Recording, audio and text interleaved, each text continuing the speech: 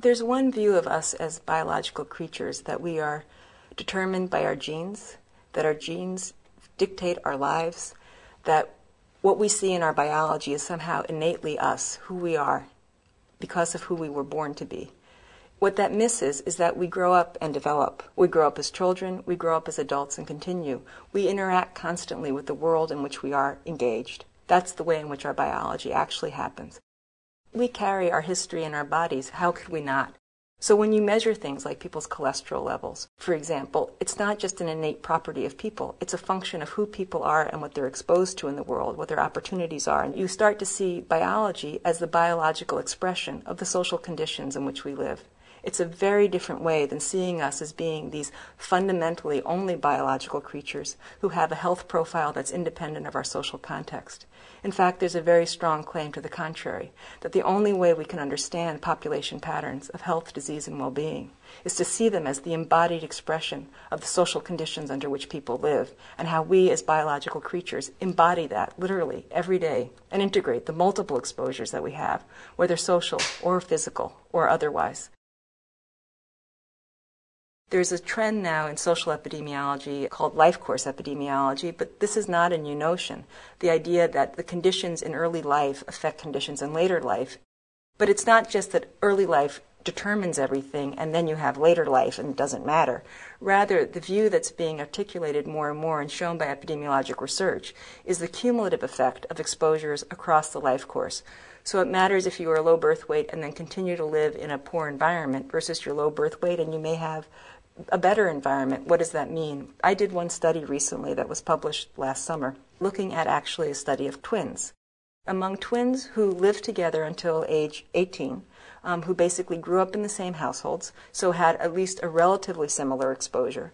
If they diverged later in life in their class trajectory, if one became professional and the other was working class, they ended up with different health status as adults. This is among identical twins. So that's saying that whatever their early life experiences were, later experiences mattered also. At the same time, twins who were born working class and stayed working class had worse health than twins who were born in professional families and remained professionals. So the early life matters as well. Both matter, is the point. You can't divorce your history from your body. It's in there biologically. There is popularized now in social epidemiology and in public health to some extent, the idea of a social gradient in disease. It's not just that somehow people below a certain level of particularly income have bad health and everybody else is okay, but rather that it's graded. Now, I think it's really interesting when we go to look at the literature is that there's actually rather few empirical studies that have actually really tried to assess the linearity and nonlinearity and threshold nature of social gradients in health. In fact, I have a doctoral student who's been looking at that, and life is complicated as usual. There aren't just always clear, simple, linear gradients, as some might like to suggest is the case. When we're looking at biological markers, when we're looking even at mortality, that there actually are some conditions, that there are threshold effects, and we need to have a little bit more of an understanding there of what the actual patterning of health is. But then where I think that there's a lot of controversy is why do the social gradients exist? There have been studies that have been done chiefly among employed populations, which lend themselves to an interpretation, in part because they are of employed populations, that it's not just material factors, it's got to be predominantly psychosocial factors. I am one that's not of a camp that says it's all one or all the other, that in fact economic poverty does matter lots, and it matters for the material resources as well. And we can understand relative deprivation having a real economic basis to it. It's not just a matter of status and perceived rank in a social hierarchy. And that's very helpful when you think about what you actually need money for and what you need to have as income and what your social wage is as a country. It's not surprising that in the United States, which has less of a social wage, you see sharper income differences in health than you would in countries that are, like some of the Scandinavian countries, more of a social wage, and therefore meaning that there are better provisions around childcare, educational benefits, health benefits, old age pensions, all the rest, meaning that what you actually have an earned income for matters less for some of the basic needs that we have to meet. So you have to ask about income in any society in relation to what earned individual income means, where inherited wealth fits into the picture, and also fundamentally where social provisions fit into the picture in terms of what the social wage is. But that's a way of thinking that's fairly alien in the U.S. That said, we have a social gradient, and it matters to understand what makes that. Public health is also about accountability. If we don't produce the statistics that clearly show what the patterning of health is and what social inequities are, that's a problem. One of the big things about many U.S. public health data systems is that while they do collect data on race, ethnicity, often poorly, but there to some extent, the vast majority, 73% actually, don't have any socioeconomic information whatsoever. So we end up repeatedly in the United States with a racialized picture of health that misses the socioeconomic aspects. And what's important is that means we can't see the socioeconomic inequalities amongst racial ethnic groups, whether amongst Hispanics, amongst Asian Pacific Islanders, amongst American Indians, amongst African Americans, or among white Americans. We also can't see the contribution of socioeconomic inequity to racial ethnic disparities in health. Not to have that socioeconomic data as routinely there as the racial ethnic data is a problem. So this public health disparities geocoding project that I've been doing now for quite a number of years has been a way of saying, how can we try to add some socioeconomic data to U.S. public health data systems so that any public health department anywhere could do this? Because while we may not know the exact socioeconomic position of an individual, people who are in those health records have addresses. We can say something about the areas in which they live. We can say something about the rates of disease in people who live in poor census tracts versus people who live in more affluent census tracts. These become important as social statistics and also as spatial statistics for us to see the social and the spatial patterning of burdens of disease and illness. There's a very long tradition of saying that the racial ethnic disparities exist because races exist biologically and are somehow very different. We have had a long history of scientific racism in this country, which has said that the problem is that there are innately different groups who differ genetically, and that's why they differ in their achievements in society and why they differ in their health status. But there's an equally long tradition that goes back, including to James S. Roth, who was one of the first credentialed African-American physicians in the United States, who argued very clearly that it's social context that's shaping what we see of racial ethnic disparities in health. Racism is a very complicated idea. There are structured inequities in society which are based on a false presumption that there is somehow a racial inferiority and a racial superiority by virtue of innate defects of moral or of genetic nature. And that's what explains why there are inequities. Now that's the view of the people that promulgate the system. But the fact is that it translates to social and structural inequities in employment, in living conditions, in health, and many other aspects of life, obviously education, the list goes on and on. What that means for how racism can harm health is that it will do so institutionally and interpersonally. And all these things matter. It's not going to be one or the other. It's not like one day we happen to interact with institutions and another day we interact with individuals. But it is important to understand the different pathways. One piece of it will be the economic discrimination that occurs and what that means about the likelihood of being hired, what that means about the likelihood of having a good and safe job that pays well. So you think about a job in terms of both the occupational toll that is associated with the actual nature of the work itself, but also the living standard that it affords, what that means if you're raising a family, what that means for the chances of the kids in that family, etc. So there's economic ways in which racial discrimination can matter. There will be ways in terms of physical exposures, in terms of who lives near toxic waste dumps or who is more likely to live in areas that have lots of small businesses that emit various and sundry fumes versus living in very pristine residential neighborhoods that have none of the above. Who lives in neighborhoods that are more likely to be targeted for tobacco advertising, also for the sale of alcohol. Who has smaller sidewalks on their streets, what that means for traffic industries, all those kinds of things. There will also be matters of healthcare inequities, access to care, quality of care, and differential treatment in care, and trauma associated. And that may be what people often refer to as interpersonal issues of racism, and the stress, so-called, of racism. And here I think it's really important to understand that there are very different kinds of quote-unquote stressors in the world. You can have a bad day and somebody else can have a bad day. They can cut you out of a parking space. It's an occasion, but it's not premised on the idea of second-class citizenship. It's not something that is a repeated and reactivated insult that occurs.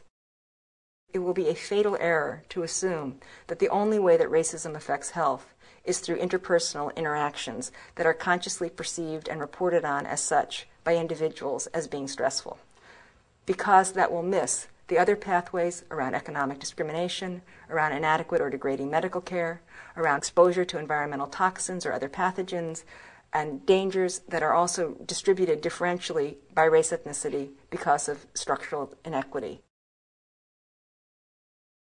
Many of the traditional risk factors don't explain the black-white difference in preterm delivery. Black women on average are much more likely to have a preterm delivery than white women, and that's even true within class strata. So even among relatively poor black and white populations, you'll still see a higher risk. And even among better educated populations and wealthier populations, you'll still see a black-white disparity in risk of preterm delivery. Preterm delivery carries with it many of its own risks for later disease, both immediately later in terms of risk of mortality of the infant itself, but then being low birth weight, having less developed kidneys, for example, when you're born, has implications for your cardiovascular health when you grow up. Many people have looked at a lot of the traditional risk factors for that, including questions of smoking, depression, bacterial infections, and not explaining the difference. In a study that I was involved in, when you started to add other important questions, for example, people's self-reported experiences of racial discrimination, you were able to substantially account for the black-white difference in risk of preterm delivery. So that's telling you that something is going on that is affecting the mother, that then is affecting the likelihood of the infant being born early. There continues to be marked racial ethnic disparities, particularly black-white as a major comparison, for infant mortality in this country. It's declined in all groups enormously over the 20th century. It hasn't gotten equally better, and there continue to be racial, ethnic, and class disparities in infant mortality, and that's wrong. But the change historically in what the rates are, if you are poor now versus poor 50 years ago, much better off now. And that's important because it says that we actually can change this, that it's not innate. And that's really, really important. Infant mortality has always been an important signal of population health. It's about vulnerabilities that play out very early in life. It's about the well-being of women who are pregnant and what their value is and places in society as well. So infant mortality has built into it not only the infant, but the whole structure in which people are actually making kids happen in the world. Why you have higher rates among African American compared to white women with the same socioeconomic circumstances, partly that's going to depend how you measure the circumstances. A lot of people will look only, for example, at education as a measure. Education is one part of our socioeconomic position. It doesn't tell you necessarily about income. It certainly doesn't tell you about wealth. Good data on wealth is hard to get. So one question is, when you make these black-white comparisons, how well have the socioeconomic conditions actually been measured, both at the time at which the infant is born, but also the life history of the mother and probably also the father as well? Did they grow up under poverty or not? When you think about who are college-educated African-American women now, you know that they likely have had a very different educational trajectory and economic trajectory than their white counterparts, just because they're proportionally a smaller portion of African-Americans and because it's less likely that their parents were also college-educated. So when you're looking at the contemporary experiences that are linked to a particular pregnancy, you have to think again about the history and the history of the bodies that went into making that pregnancy happen. That said, there's also reasons to believe that adverse experiences, stress during the course of pregnancy, also could lead to increased risk of preterm delivery, which by itself is the main contributor to low birth weight, which contributes enormously to risk of infant mortality.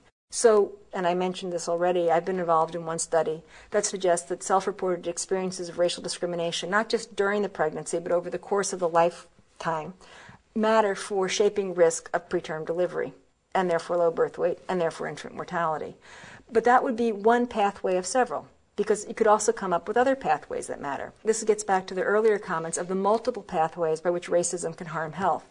To have it only be by psychosocial pathways misses part of the picture. Inadequate nutrition also matters. That may be due to discrimination based on the job and where one lives and what access one has to adequate food, for example. Well-known fact that in poor neighborhoods, particularly African-American neighborhoods, you're less likely to have good supermarkets and good produce at affordable prices and good food at affordable prices. Better food tends to cost less in richer neighborhoods than it does in poor neighborhoods. So if you don't have good jobs or you have lack of access to jobs, that's going to affect the conditions, and that will manifest in birth outcomes as well. So the psychosocial part is a piece of the picture, and it's a very important piece of the picture that has not been looked at as it ought to be. But that's not to say that it necessarily eclipses the other very important pathways by which racism can harm health. What are the questions that we're actually asking about who bears the burden of disease and why? Why is it that we see the social patterning that we do, and particularly social inequities in health? What are the ideas that will help us with that? What are those broad social determinants of health, and how do they actually then translate specifically, physiologically, bodily, mentally, into the kinds of health outcomes that we're concerned about?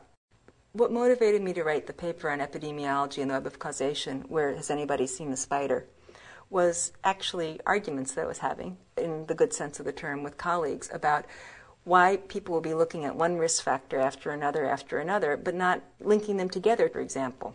Why was it that you would see high cholesterol here, smoking there, high body weight here, all these different things?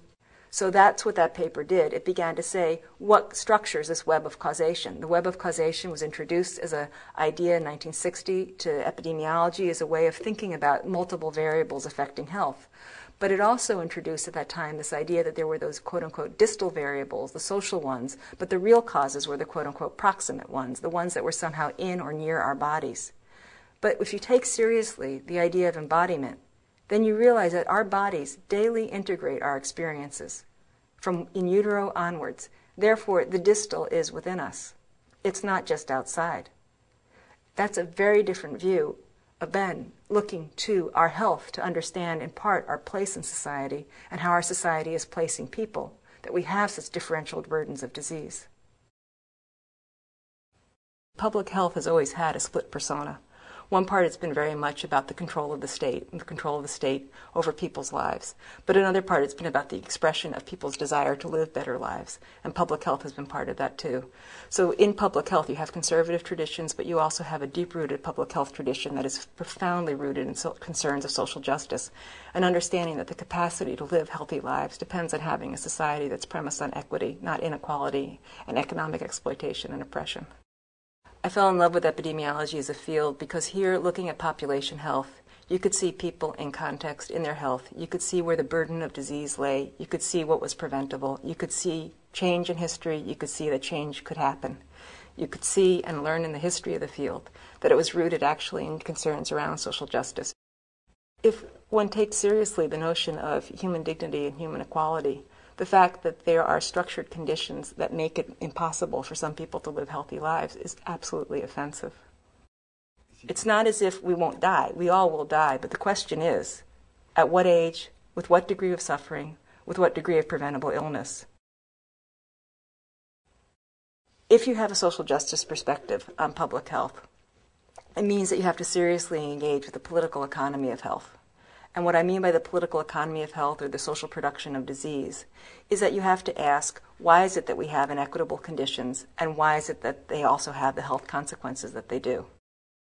I was first introduced to this through occupational health. There's a very long history of debates about how one has occupational hazards. Are they just a necessary cost of the job? Can they be regulated? If they're regulated, it costs somebody money. Who does it cost? It costs the people who are benefiting from the fact that there are these different exposures that are part of the products that are being created, and other people are being exposed to the risk. So some people are being asked in their work to bear the burden of risk of exposures in order to make whatever the product is.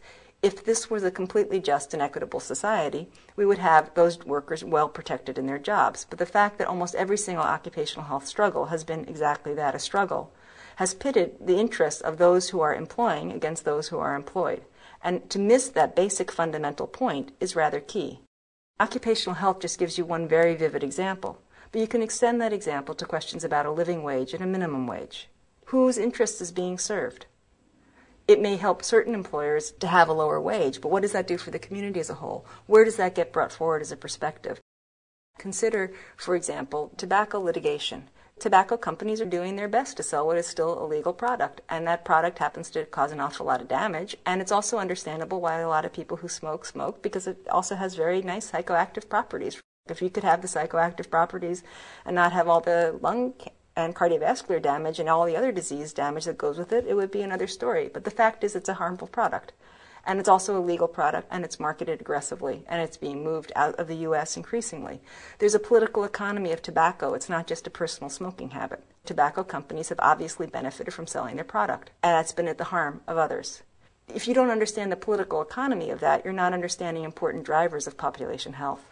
And these are questions that normally get dealt with in terms of politics and economics. But my point is, from the standpoint of social epidemiology, is to understand what the health consequences are of these inequities. But to do that, I also need to understand not just broadly how politics affects health. I need to understand the specific pathways of embodiment by which that occurs, because that matters for regulation and legislation. You have to know the specific pathways by which people are being exposed to make a difference for their health. If you really care about public health problems, you end up having to think broadly as well as deeply. You end up having to look at urban planning issues as well as occupational health issues, as well as residential segregation, as well as particular marketing campaigns that happen in neighborhoods. All these things come together, and I think one really important part about the idea of embodiment is that our bodies don't divide up and say, today I will be a body that's concerned only about things that urban planners talk about. Tomorrow I'll be a body that's concerned only with things that people in industry think about. I'm actually a body that's living in, working in, moving through these spaces all the time, integrating all of the above. So if we understand that fundamental integrity of our bodies and the ways in which it can be in fact assaulted, we have to take embodiment seriously and look across these different domains. So in my work on using, for example, area-based socioeconomic measures, having to learn about the history of census tracts, having to understand something about zoning and how zoning even happens, a key fundamental issue in the United States, at least, about zoning has been protection of property value. And the idea of creating residential places that are exclusively for single-family homes was very much about keeping certain people out of neighborhoods as much as defining the nature of those neighborhoods themselves. So not wanting to have multiple apartments, multifamily units, was very much tied to histories also of residential racial segregation. That benefited people who own property. If they were the single-family homeowners, they didn't want those quote-unquote other kinds of people moving into their neighborhood and ruining their property values. So you have big real estate interests, you have the interests of the individual property owners. These things have to be understood in how zoning ordinances get passed. I am no expert in those matters, but have begun to read something to think about, well, this would have an impact on how people get to live, where they get to live, what kind of stores are in the area or not, what kind of industry is in the area or not, what's good mixed use and what's not good mixed use. When industry gets settled somewhere, it's a choose to be in areas where there are poor people, and that's why it goes there. There's the least opposition. This is true about the toxic waste dumps.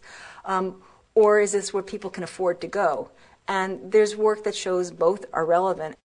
There's lots of debates, and I think one thing that's really encouraging to see is there's now lots more dialogue among people that do urban planning, urban health, and public health. And they're actually beginning to talk to each other more. But again, if you don't think about what property and property values are, you're not going to understand what the issues are at play and why it can be very hard to transform neighborhoods. People have far more expertise to understand this than I. I have not focused on those, but I know enough to know, again, that it's not random. It's not equally distributed. You have less economic resources, you end up living in less safe areas, whether they're less safe because of interpersonal violence or because of physical exposures. If you have money, you can buy your way out of that.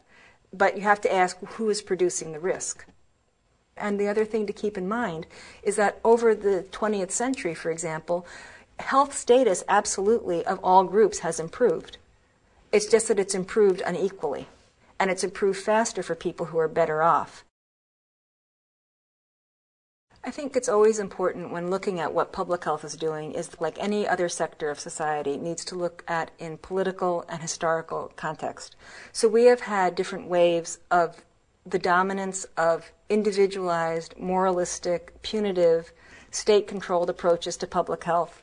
And we have had some other waves, partly in the 1930s, partly some in the 1960s particularly, and 70s even, of public health that's been more premised on a social justice perspective.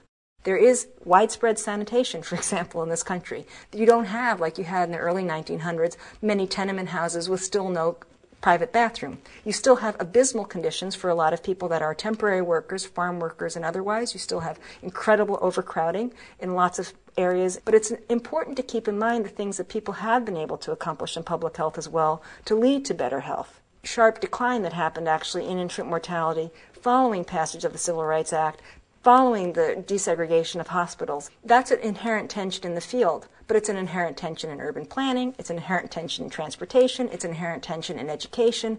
You see these same conflicts play out in every sector of society because they're part of what is our social strife in this country. There are different views to be had. What is true is that we have had in the United States a move of some to be more concerned now about the social determinants of health, and that's produced some backlash, which to me is probably a good sign in the sense that if you were having no impact at all, there would be no backlash. Under the Bush administration, the Centers for Disease Control has moved to a corporate model of public health, in which the public are quote-unquote consumers of public health, and public health becomes a commodity like any other. That's, to me, absolutely against the history of what is effective public health. And so there are real fights in public health right now. And there's a very strong trend now in the United States, there has been, Reagan onwards in particular, of saying that you want minimalist government and maximum play of the private sector. That's behind a lot of the debates that goes on now in terms of neoliberal and or neoconservative thought and ways in which you have World Trade organized and all the rest, that the market will solve problems. But what we see again and again and again in public health and other aspects of society is that that's not true, that an untrammeled market is a market that trammels on people. And what it means is that you have systematic inequities produced, and that a role of government is in fact to help enable people to be able to live healthy lives. Among other things, health is not the only thing that's important. There's other aspects of our lives that matter too. But you have to have government be able to step in and help structure what the conditions are that will enable people to do that. And therefore it does call for a more active role of government and an engaged role of government. But it's also not just government in the abstract, it's government by what political philosophy. And that's what matters fundamentally. There's work that's being done doing comparative analyses across different kinds of governments in Europe, for example, and showing what are the effects of having social democratic policies versus other kinds of policies on population health. So it's not just government, it's what kind of government, and it's what are the philosophical principles and political priorities and economic priorities of government that matter. So once again, rather than an either or, we need both and. And what I mean by that is first and foremost, we need universalistic systems that don't stigmatize and set out parts of the population as being the undeserving poor who should somehow be penalized for structural poverty in our society. That we need to have universalistic systems so that everyone has, for example, in the United States, access to appropriate health care. But we also need to say that we recognize that because of inequity in our society, not all needs are equal. Some people are in worse shape than others and do actually need additional programming that is targeted to people who are worse off. You need to have specific translation of policies that make a difference in real people's lives.